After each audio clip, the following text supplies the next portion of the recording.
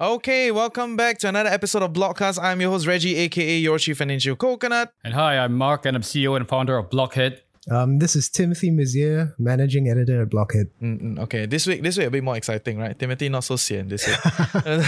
Yeah, we actually have some optimistic news for you guys. Yeah. New year, new me, new thing, right? It's New year, new rally. Yeah, new rally. So there's a lot of interesting stuff going on, and I mean, it's probably not just in the crypto space, it's across other markets also. But some people say it's a new thing, right? So I wonder what we have in store today for our audience. But before that, how has been your new year been? Like, first week has been crazy for me. What about you guys? Yeah, it's been, busy but good. I don't know what kind of details I should share. There is you can go as far as you want. No, I think maybe we'll say that for later in the show. Okay. I will give like a personal tidbit at the end of the show. Tim, how's your first week? But let's just say that overall it's been interesting. I want to know already. I want to know. No, exactly. This is how you build hype. Okay. Right? Great. I've been reading up on how to, build hype at the start of the podcast. How to do it, right? How to do it. Okay, great. Serve dessert first. This is what you're trying to do. Amazing. You're learning the ropes here. Okay, yes. Tim, what about you? Not much going on. I guess we've relaunched our website with a new design and more content on the front page. So that's what we've been busy with. I think it looks good, but that's just me. Nice. What about your personal life? Personal life. Because you're the only one that didn't take a holiday, right? Everyone else went on a holiday. Yeah, and I'm not taking a holiday for Chinese New Year either. It's too expensive to go anywhere. Goodness. Yeah, it's crazy. Okay. This guy needs a pay raise. But yes, anyway, times are hard, guys, right? So it is what it is. Yeah, okay. We have, as usual, every week we have 3 interesting stories for all of you, trying to cover the big and small in the crypto space so that you become a little bit wiser as you move along with us, right? So who's going to take the first story today? I'll talk about the first thing that's been going on. It's about the start of the new year and a new rally. Bears were surprised. What do you fucking do? With a surge in Bitcoin, Ether, and altcoin prices. So basically, Bitcoin returned to the 17,500 mark again for the first time in a month. Ethereum performed even better. It's up like 17% compared to mid-December lows. And, altcoins across the board saw similar or better gains. Like Solana up 120% like in the past 2 weeks. Similar pumps in Litecoin, Filecoin. Basically, like when you open CoinMarketCap, everything is green. You feel good, but is there more to it? I guess that's what we're going to be discussing. You feel good. Is there anything more that you feel good? How bad have you been feeling, Tim? I mean, like market sentiment also affects our readership and just general mood in the crypto space. So, yeah.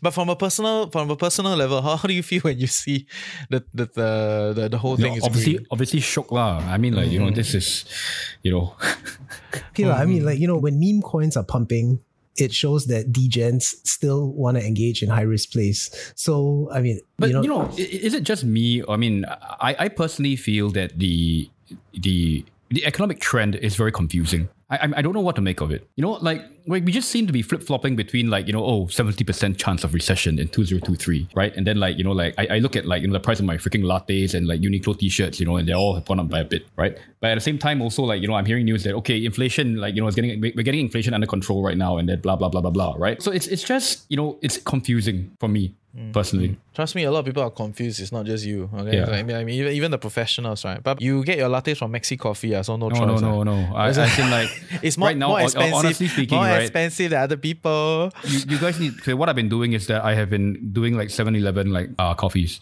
right? And it's very interesting because you never really know what you're gonna get. On some days, the coffee is really strong. On some days, it's just water. So yeah, I mean, it's $2, $2, guys. $2. Okay. No Maxi bar. Okay, but anyway, so I think the idea here is. There's a little bit of a rally, yes, and it's not, and it's also not just in the crypto space. There's been a rally in the stock market also, especially in the many things that have been sold down pretty massively, right? So, some people will call this a short squeeze, where when the market is really, really down, and then you have certain opportunistic buyers that will come in and essentially scoop it up. Right. So as to whether it can continue, I think that's a question that everybody wants to have, right? And if I were to say that I have the answer, then it's kind of weird, right?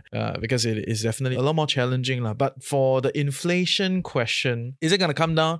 It looks like it will taper. right? It looks like it will taper a little bit, right? Whether or not it will come back, whether prices will come back down, that is the I really don't think so, lah. Right, so it rarely happens when corporatists and merchants try to cut prices, right? So are we doomed to be paying like $500 tickets to KL for now until, I don't know? No, this is a CNY thing. You last minute buy okay. CNY, Yeah, it's fair a enough. CNY thing. Yes. But I think broadly speaking, a lot of people have been saying like post-COVID prices, everything is up, right? And if you ask me, I really don't think it will come back down, or it will come back down significantly, like pre-COVID or anything, right? But will it keep rising faster? That's the question, right? And I don't think so, lah. So there's a little bit of tapering there, but for Bitcoin and Ether to kind of move up so much, and I think more interestingly, some of these other altcoins moving up so much, is like, really, like, what's going on? What are you guys thinking? I mean, definitely everyone is questioning the sustainability of this bull run, because the broader trend still remains bearish. When is there ever a sustainable bull run in crypto?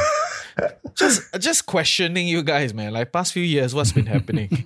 I think this goes back to one of the points that I made, I think in the previous episode, right? About how we should really, try and differentiate what has been happening with certain service providers, crypto funds, right? And then the bad actors that have been running these services versus Bitcoin as a digital asset class. So the point I made previously was that I definitely don't think that cryptocurrencies are dead. I mean, this is a very recurrent narrative every time we see a bust. People come out, they wave the flag, cryptocurrencies are dead. Far from it, right? There's just too much money in the industry at the moment, and there's a lot of dry powder on the side. I think the real question that people should be asking themselves, right, is that you see these prices and you see these pumps right now, right? But who else is going to be buying at this point in time? Yeah, right? Fair. And what I mean by this is that I'm not just talking about the people, that but just institutional buyers, right? Like who's putting money in there, And from my understanding of the market, if you look at your accredited investors, your family offices, right, there's still a lot of money on the sidelines and they are just waiting for the right time. Okay, fair. I mean, I was at FSM1 event the other day, and I was doing some street interviews. So you can check out our TikTok channel for that. I was doing some street interviews, and then there was so many people that are like, crypto is dead, right? Like something like that. So it's a thing. I get it, right? Multiple camps to this, right? I think that there's quite a lot of education here to be done on certain levels, right? Because there is this right now on the regulatory level. Are we looking at Bitcoin, right? So Bitcoin is clearly not a utility token, right? Is it a security? Is it a commodity? I mean, clearly, it's been defined as a commodity as of this point, which it is, right? But I think that is one of the bigger points to be made, because when you look at the industry and then before you come to a conclusion that, okay, cryptocurrencies are dead, I think it's very important to kind of differentiate between what is essentially utility tokens, okay, like your FTT or your BNB, right? Versus something like Bitcoin or ETH. Right, which are essentially the native tokens of blockchains, and they're used as a medium of exchange on these blockchains. Yeah, I actually want to ask, like Tim was saying, degens are coming back into the space. That one very, very strong at the energy, right? So, what is the difference between a meme coin and a utility token then? Because in my head, right, if something can be built to have utility, but if nobody uses it, right, is it a meme? I guess this is for a longer discussion, how to evaluate crypto projects. But I guess in brief, you would just classify meme coins as a token that inherently has no value. Its price action is largely driven by sentiment and hype. So they are usually short-lived with buyers looking for quick exits after at the peak of the hype cycle. Like now? I would still think that the current meme coin rally is still fairly fresh. But, we saw last week, the launch of a Shiba Inu rival coin called Bonk, BONK. What the hell? Yeah. So can I ask, why is Shiba Inu even a coin? I mean, for Tim to say there's a rival, right? That means Shiba Inu is essentially a meme coin, right? I mean, Shiba is a rival of Dogecoin, which, by the way, has a larger market cap than Coinbase itself. Exactly. What is going on? I don't get it. Today, I don't get it. Before we get into the differences between meme and utility, right? I think that let's just give the audience I think very straightforward definition of where we usually see utility in this space. Okay, first of all, right, utility is objectively defined, but it's also broad enough such that it can be very subjective. Generally speaking, you see utility in I would say 4 or 5 different areas, right? So there's voting rights, right? And then you have in GameFi companies, right, where you can use these tokens as a medium of exchange, right? Some crypto exchanges, they use the tokens to reward their users, so it's a kind of a perk or a membership kind of thing. Okay, and there's also tipping that we've seen on some platform. And finally, there's also the payment of network fees, right? So these, I would say, the broad areas here, right? Now the issue is that, like, I think that the idea behind kind of like meme investing, right? It's what we're talking about here is just a broad trend or a way to kind of classify certain investing trends, as opposed to utility. Yeah, so it's quite different. So like, you can have a meme coin without utility as well. Yeah. But then again, so like the subjective part comes into the play, right? So like, for example, if I, get a few laughs out of investing in something that's really stupid, and I'm part of this stupid community that well, not stupid, okay, stupid is a very harsh kind of like way to kind of like characterize things. I love how you went on a big swing and then you come back and say, stupid. Yeah, actually not it's stupid. It's not stupid. Okay, but essentially what I'm saying here is that, like, if you define some gratification out of like being part of like a certain community, right, and then investing in this particular token gives you that kind of gratification, right, then that's some sort of utility you derive of it. So this is where it gets very hairy. Yeah. I mean, I guess to your point, yeah, I mean, meme coins, they basically start off as, based off internet jokes or memes, but the issue with them being basically just based on a joke, they also have very high or unlimited supply. Also, they have pretty much no value or use outside of the crypto world. So I mean, yeah, no, like no one will accept like Shiba or Floki Inu or whatever as a form of payment. Yeah. But the thing about investing in these things also is that, like, when you put your money behind something that fundamentally is a joke, right, you are also in a way voting, right, for the kind of a world that you want to see. So in a way, it's like kind of like like a way to make a point, right? Like like the fact that these things exist, right, clearly means that like people see value in being part of a community like that, and like that. Therefore, you can kind of make a case for there being utility in that very like gray area, whether it's objectively defined as utility or not, it's a different question. And whether there's any investment potential as well. Exactly. Yeah. Anyway, the Bonk coin, it's on the Solana blockchain. So that was largely behind Solana's rally. Oh, really? Just because of Bonk? Yeah.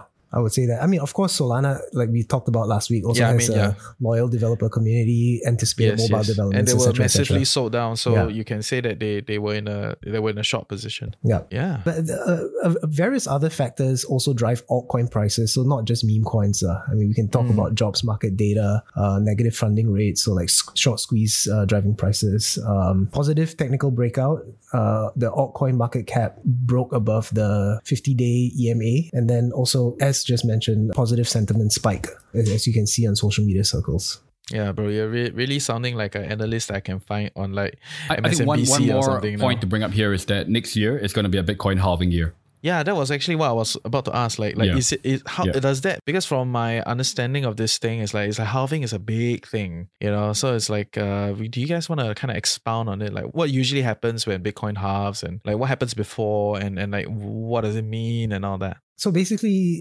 this has to do with block rewards given to Bitcoin miners for processing transactions on the blockchain. And every, I think, 4 years or so, it goes through a halving. So a block reward is like 625 BTC. After the halving, it will be, half of that. So like 312.5. It keeps on halving, to infinity. So this keeps the supply of Bitcoin scarce as time goes on, which is inherent to Bitcoin's value, its scarcity. So, I think there's only supposed to be 21 million Bitcoin ever in circulation, and the design of the block rewards and its halving, it's been designed around that. Nice. And anyway, that's not the only thing that halves, okay? Many other things. It's a half-life idea, right? So you can go and check out some of the whole atomic physics side of things. Okay, we don't go there. We don't excessively elevate the discussion. Okay, but I guess since you brought up this halving, I mean, this is another talking point I wanted to discuss, how you see Bitcoin and Ethereum, performing over the rest of the year leading up to 2024, because Ethereum right now has become the base layer of the largest decentralized app ecosystem, and also has the best economics in crypto. Bitcoin bigger than Solana at this point in time? I think so, yeah. Okay, fair. Bitcoin, on the other hand, all it is, it sees itself as the reserve currency of crypto, and has never really generated any meaningful transaction revenue relative to its security budget. So a heavily subsidized security with its block rewards. I think 95% of Bitcoin miner rewards are from inflationary block rewards, and only 5% of its revenue comes from transaction fees. So, I mean, lots of people say this is unsustainable and, will weaken its likelihood of becoming a global reserve currency.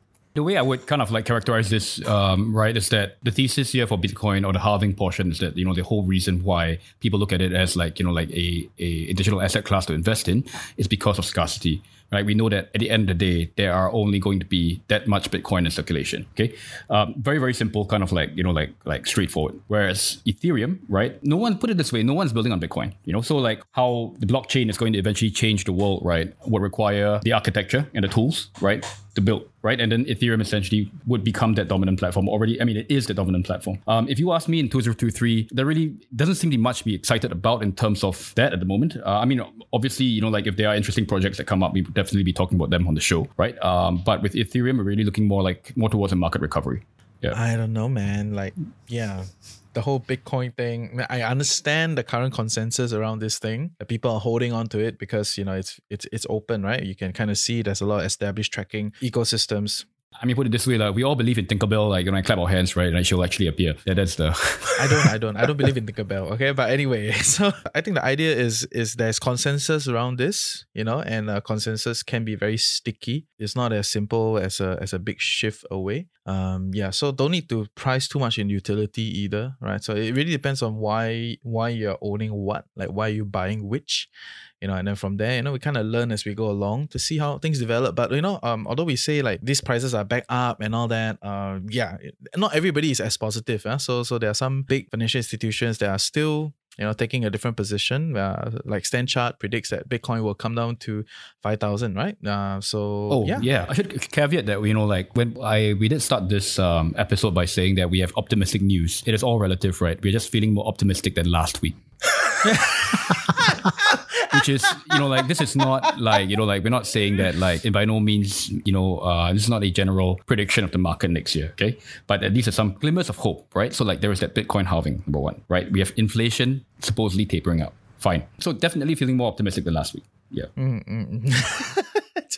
Well, that's a very big caveat. I love it. Okay, so clearly not everyone is very positive. It remains to be seen, but I was pretty surprised because actually I don't really follow market prices very closely. I got a lot of things to do. So when I saw the recording notes, I was like, oh, there's a increase. Oh, interesting. What's happening? So thanks for the discussion, guys. Love it. Let's go to story number 2. Well, story number 2 is just really a jumping off point from the recent rally that, we're seeing. So, we're seeing renewed institutional interest in Bitcoin particularly, right? With BlackRock making Bitcoin an eligible investment in one of their funds. Yeah. Main takeaway here, right, is that crypto isn't dead. Okay, so like that is like my immediate reaction when I see something like this. I think that reason is very simple. When you have essentially the world's largest investment firm making such an endorsement, right, of a digital asset like Bitcoin, that provides, I guess, investors with some level of security, right, insurance. It doesn't wash away, or rather it doesn't, I think that, as an industry, there's still quite a lot for us to kind of really get around. But it just signals that hey man, the grown-ups, the adults are kind of getting the space. And the idea that these firms are able to offer more insurance than your FTXs of the world, right? I think that gives some level of assurance. Yeah. Okay, and I'm here to challenge the notion, right? So essentially when I saw these things, BlackRock is looking to approve Bitcoin futures within its investment repertoire, right? So it can allow their own funds to kind of invest in the futures market. But for clarity's sake, right, that is the futures market, right? So, and it's not about the coin itself, right? So they are not going to build up a position in the coins, at least not what I read here, right? They're really building up futures position, right? Or they're speculating in the futures market, right? So essentially they are making money from the movement of the market and also being that kind of making momentum swings and volatility trades within the space, right? So, but that being said, when you have big boys coming in like that, it does provide some level of liquidity because they essentially become part of the market makers, with providing liquidity and holding the bags and everything, but they do not directly own it. And I think there's a world of difference with trading options and futures and actually owning and holding the bag, right? So the bottom line is you need a lot of people to come in and hold the bag for anything to move up. in terms of prices, right? Singapore property, you want property prices to keep going up, you need more and more money coming in to hold, right? So it's not just money coming in and out, and like dishing through secondary markets or like derivatives, right? So this is the part that I just want to put it out there, from a very TradFi view, right? Like I caution everybody to be too optimistic about this whole idea that. Of course. And here's the thing, right? Like, like nobody knows right now if any of today's digital assets, right, would amount to anything, like more than just vehicles for speculation, for example, right? But the fact is that, these tokens of the future, they do represent economic value, right? So I think on this premise alone, right, it's worthwhile to create like, a safe and secure setup for capital to flow towards them. I think that is where, or rather like this is the optimistic portion of what I feel optimistic about, right? So, I mean, one example here is that there is a newly launched CSOP Bitcoin Futures ETF. And essentially what it will do is entrust the custody of customer funds to HSBC, right? And so this obviously HSBC goes through regular bank examinations and audits. Right, so this already is a big layer of differentiation, with what we saw before, where like we have exchanges essentially being the custodians as well. Yeah, but whether this actually digital assets actually amount to like something useful down the road, right? I mean, I think nobody knows at this point in time, in my opinion. Yeah. I mean, I'm not disputing that, right? And I don't think anybody, and I would believe that people that tune in every week to the show, they definitely believe that there's value in the crypto space, right? Like what is going to happen to the future? That is the discussion, right? But there's an ongoing discussion. I'm just at this point in time, I just want all of us to, not be too excited about this whole idea that, big boys are coming in and all that, and because from how I observe it, they're really just participating in the flows, right? And participating in the flows is, of course, because there's a sufficient amount of money slushing around. There's a lot of people playing in this space. So for these guys to come in and be opportunistic and, participate in the futures market, it's very, very understandable, right? That doesn't mean they endorse the space. That also doesn't mean that they are endorsing the currency itself. Like they're not holding it and building up a position. No, Reggie, I mean, you're right in saying that, but also, I mean, this institutional crypto narrative, has played a major role in every crypto cycle. Like the cycle tops that we've seen in the past, they've always come with huge news from like the legacy finance world, such as in the past, the launch of Bitcoin futures, Coinbase going public, Bitcoin futures ETF. So, now BlackRock's latest move is just another variation of this narrative. And actually, alongside BlackRock's announcement was also Morgan Stanley, which this week announced that it will be adding Bitcoin to their European fund through the purchase of Grayscale Bitcoin Trust. So according to filing, that fund may invest up to 25% of its total assets in a wholly owned subsidiary of the fund. So the Grayscale Bitcoin Trust, and it allows investors to get exposure to Bitcoin itself in the form of a security, so they don't have to, go through the process of buying, storing, and safekeeping it. The one thing I just want to add on also to like, I would say Reggie's point about like, how this, isn't exactly like an endorsement from like, the big boys in the space, right? I think that like, while it offers some level of assurance, what really is, I guess, the important development that needs to happen here, right, is really on the regulatory end. How do we kind of characterize crypto investments? Are they securities or not? And I think that this is something that the SEC in the US, they will have to figure this out, because, if these are going to be classified as securities, then, all your different broker dealers, you will have to kind of like by law segregate customer funds versus like their own. Right? Because that's the exact issue that we're happening that we saw with this recent crash, right? All the funds were just commingled into one, and then when shit hits the fan, all of the customers, they were lumped together with all the creditors, which is obviously we saw how that panned out, right? So I think that while this offers some level, I mean, what I can say, or like the conclusion that I've come up with, with this recent, the interest from BlackRock, right, is that, it's definitely too early to say that crypto is dead. Whether it's going to be, the asset class of the future or not, I mean, I'm not sure. But I think what needs to happen next is really like more on the regulatory end of things. Like, how do we classify these investments?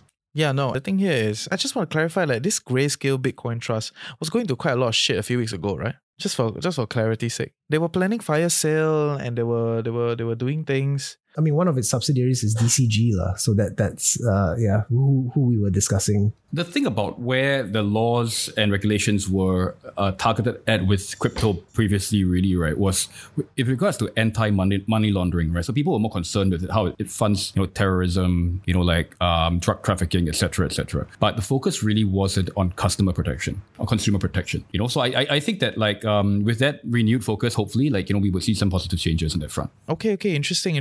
So yeah, I get what you guys are saying, that there are big boys coming into the space, but yeah, like you said, this is a narrative that's been ongoing, and I really don't think the big boys are friendly. So I do think that there may be some it's a voucher capital kind of situation, right? They come in, they want to buy up some things. Yeah. Definitely. This is all part of BlackRock's plan to dominate crypto, I guess. Larry Fink was one of the sector's harshest critics. He just said that demand for cryptos just reflects demand for money laundering globally. But since 2021, they've been slowly dipping their feet in the space, like in larger dips. They recently inked a partnership with Coinbase and then participated in a $400 million funding round for Circle. Well, they started trading Bitcoin futures on CME in 2021. So I think this change in view from Larry Fink is quite significant. Yeah, it is. It is significant. At the same time, it also pushes the fundamental question of decentralization. But we will not go there. Okay, no, enough of philosophical talk. Okay, so that is the story number 2. That we're seeing some renewed interest and participation in the space. Again, we are more optimistic than last week. Yeah, it's relative, guys. So let me bring you the third story for today. Okay, the least positive of them all. Essentially, the cryptocurrency exchange Coinbase is laying off 20% of its workforce, equating to roughly about 950 employees. And the goal, of course, is to cut costs, right? Amid continued turbulence in the cryptocurrency space, right? So this marks the third round of layoff, bringing the total number to about 2,000 over people. And the company actually expects to cut operating costs by 25%, okay, as a result of all these different cuts. And the interesting part is the stock market actually rallied, right? So the share price came up with a gain of about 30+% to be at $43. It's definitely one of the long time before this thing rallied, but to be clear, okay, when this shit got listed long time ago, it was about 2 years ago, a year plus ago, it was trading at about $400. Right, so this is 10%. Don't blindly listen to the media and say, oh, it rise what, but relative terms, it came down by 90%, right, since the start. Yeah, so is this an indicator of actually fundamentally things are not as good, or is there something to be said about cryptocurrency exchange? Any thoughts, guys? Isn't this just a normal part of the growth cycle of companies? Obviously it's the right time to also make some cuts, but I think the Coinbase CEO did allude to this in his statements as well. And they had expected to hire another 2,000 employees last year. Of course, the onset of crypto winter didn't help. But growing companies also, do these things from time to time, cutting unprofitable business lines and allocating resources where most needed. I think it's just a function of how, again, this is one of the things that I kind of I think mentioned a couple episodes ago about how when we look at, say, a crypto exchange business, right? Unless you're in the business of printing your own tokens like FTX, it just signals a shift to operating the business on a more fundamentally sound basis, right? Where you're not going to see endless amount of venture capital coming in, or at least it's a bad environment to be raising money. And at the same time, they're listed, right? So what's going to be important to them, it's ultimately turning a profit at some point, right? So I think that this just simply marks a shift towards, it's less about, yes, there is that point to be made about how it is a function of what's happening on a macro level, but I think that on a more operational level, I think you're going to see a focus, just business fundamentals. If you weren't issuing your own token, if you weren't involved in kind of say, your funky kind of DeFi products, right? And you were just in the business of operating an exchange, and taking a commission of those trades, right? So I think that this is what's going to happen at the end of the day, because in order to sustain a business model like that, you would have to be more mindful of your costs. It's also not a crypto industry specific issue that we're seeing right now. Yeah. I was about to say, oh, now everybody care about business fundamentals. Wow. Wow, amazing. Wow. Just 12 months ago, people to the moon, man. Everything's to the moon. No business fundamentals. Doesn't matter. It's about community, right? It's about I cannot tahan this kind of rubbish. We should actually do the next episode. We should do a segment on DAOs. Well, yeah. Yeah, because it'd be quite interesting to revisit where all the hype from the DAOs for the past couple of years and what's going to happen. But anyway, I digress. Digress. Yeah, but just for clarity's sake, I think I do agree that it is indicative of a situation across multiple tech sectors. It's not just in this space alone. I do feel for people who have made kind of just full career pivots from And then I've gone all in to like kind of like No, DeFi. don't need to feel for those guys, bro. Like the TradFi guys, they go back very quickly. Fair enough, lah. I have a few friends, and one of my previous hosts also went into crypto, and then not governed by regulation anymore, so he can kind of come on and talk. And then after that, he was like, "Okay, I'm done with this. I'm going back." Right, and then now he cannot talk anymore. Right, so everything is sealed up. So Yeah, Mark, you don't need to feel bad. They're compensated adequately for what they do. yeah. So I don't feel the need to feel bad about this. Right? I think for it's more important we contextualize for our listeners, right? People that are trying to learn about the space and think about how they should allocate money. The idea here is, when I saw this story, I was like, okay, that's good. That means there's still some people talking about like, okay, the industry is still uncertain. It's not like pure positive kind of news cycle that will kind of rally along, and more importantly, I think when Tim told me we want to talk about this story, I was like, oh, this is interesting, because this guy Brian, which is the CEO of Coinbase, 10 months ago was saying that we're gonna hire. Right, and shows how little optics this guy has, right? In other words, right, if this guy is already at the top, one of the biggest guys in the space, and he cannot predict what's happening in 10 months, what makes you so sure you can predict what's going to happen in 10 months? How do you personally find Coinbase as a stock? Firstly, I do not invest in IPOs. I hate IPOs. Yeah, because there's a lot of financial engineering that goes into all the IPO kind of presentation, right? Because they want to sell it, right? Essentially, it's an exit. It's either a big fundraise or an exit, right? So I don't like it when that happens, right? So, and I also don't know how the investors will react and how the management will handle a public investment base. How about now? I mean, like going forward with Coinbase at this price. I mean, obviously, without it getting into a recommendation territory, but yeah. I mean, the FCF doesn't look very good, So, I mean, I was if it's a thing that you guys really want to know, I can do some study and come back to you with a clearer idea. No, just kind of curious, because I mean, I have been thinking about it. Like when I first, I mean, I don't hold any Coinbase stock. But it runs counter to your idea, right? You said that exchanges are gonna die. No, I didn't say that. I just you said that DeFi is the future, right? Exchanges are a thing of the past. DeFi is the future. What I said was that, like, I questioned the business model of crypto exchanges, where essentially, like, how many of these digital assets are actually being traded in volume? And so by extension, then you will question the fundamental business model of Coinbase, right? Because if you ask me, do I like brokers? I hate brokers, because brokers is a competition to the bottom. Right? Who is cheaper, right? But at the same time, also, I think that, like, there is the argument for, like, for consolidation. That there might not be 1,000 exchanges in the world, but like, yeah. Of course. So there's a lot of Coinbase is one of them. consolidation, right? Eventually, you see Japan only has one exchange, right? Exactly. The Tokyo Exchange merged with Osaka Exchange. Yeah. You see, even they wanted the Hong Kong. I think the Hong Kong Exchange wanted to be sold to the London Exchange or something, right? So exchanges are essentially, there will be consolidation and the margins will become very thin, right? Then if you think about it, you contextualize to someone that is even exploring crypto to begin with, right? Like, do you really want to do this kind of like investments? I mean, a lot, like, it's rarely, in the past, the growth in Coinbase stock was because a lot of people saw it as like a way to get exposed to the crypto industry or sector without directly investing in tokens, which are a lot more volatile. I guess that was a flawed thesis to begin with. Yeah, of course. I mean, but no, as in, from my view, obviously, my perspective, people might kind of like feel differently. Yeah. Yeah, so I think that's the idea here, right? When you want to look at it, I mean, it's the same idea with like gold and gold futures and like gold mining companies, right? They sound the same, but they're totally not the same. Same with REITs and property. I cannot, right, in good conscience, recommend gold as an investment to anybody. It hasn't done shit for me. Nah, anyway. It's okay. It's fine.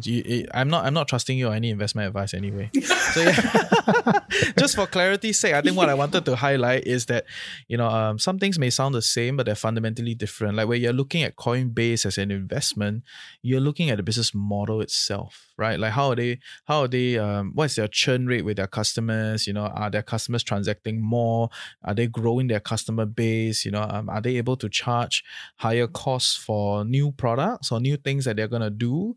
And if not, is their competition coming much faster and just kind of like combing them up, right? And in the business of exchanges, it is a very clear race to the bottom, right? So most of them will end up growing laterally, like you see like iFAST, FSM1, you know, they do bonds, you know, they do financial advisory. They grow laterally because they all know that one way down is dead, right? Like Moomoo, you know, all these brokers out there, they all who is cheaper. Moomoo And was giving eventually out like free Apple shares, you know, and sign up. Yeah, I'm not sure if they're still doing now, but previously they were, I think.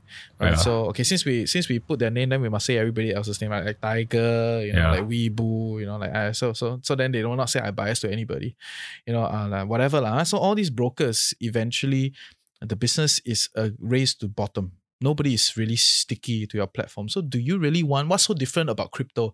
I will even argue that the crypto people are even more picky about this thing.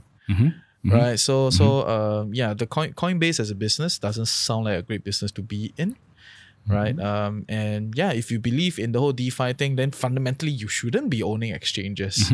Right.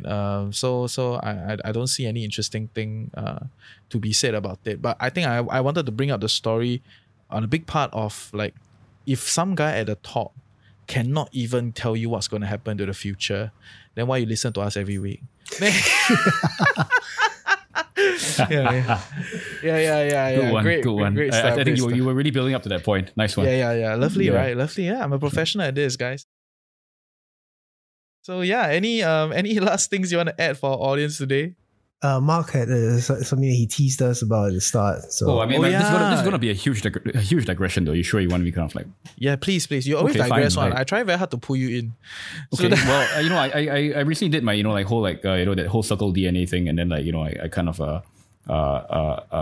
you found out that my ancestry, so apparently, right, I have like 0.05% African American blood in me somewhere. So somewhere along the line, right, someone in my family hooked up with like an African dude or lady.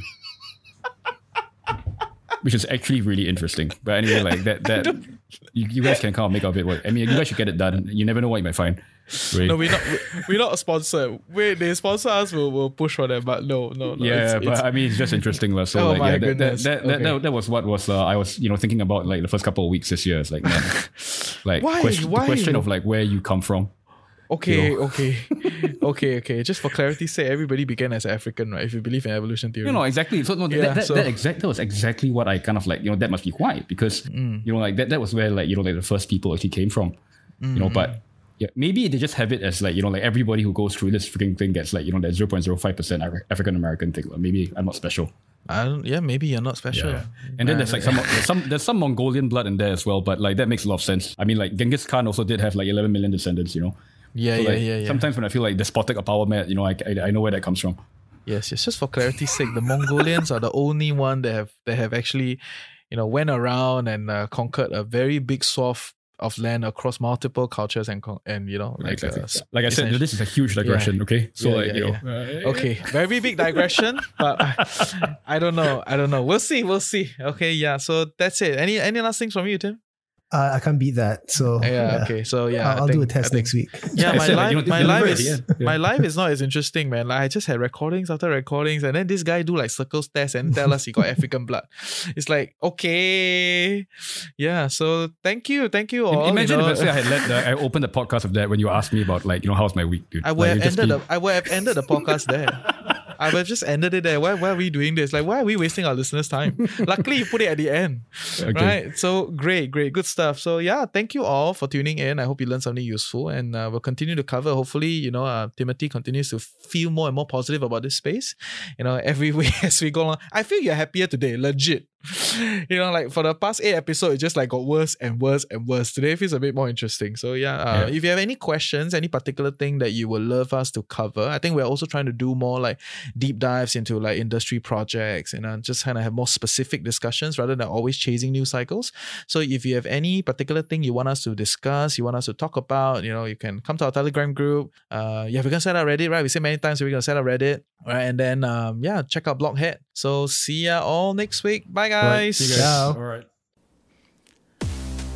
Hey coconuts, so yes, I hope you enjoyed this new show that we're building together with the team at Blockhead, and The goal is very clear, right? We're not here to shield any token or be a cheerleader for any project, but we feel that there's a lot of development that's going on in this space that we could cover and continue to be a little bit smarter as investors. I mean, eventually you tune in every week to a financial podcast network so that you can be smarter with your investments. And if it so happen this is something that you're looking at, the crypto space, Web3, Metaverse, all these kind of stuff, then that is where we're trying to cover, but not from the angle of like this is good, that is bad, but really trying to see it from like what is happening, how is it developing, and I hope you find this useful and interesting, right? So if you want to continue to get more coverage around the crypto space, check out blockhead.co, and then we will see you next week.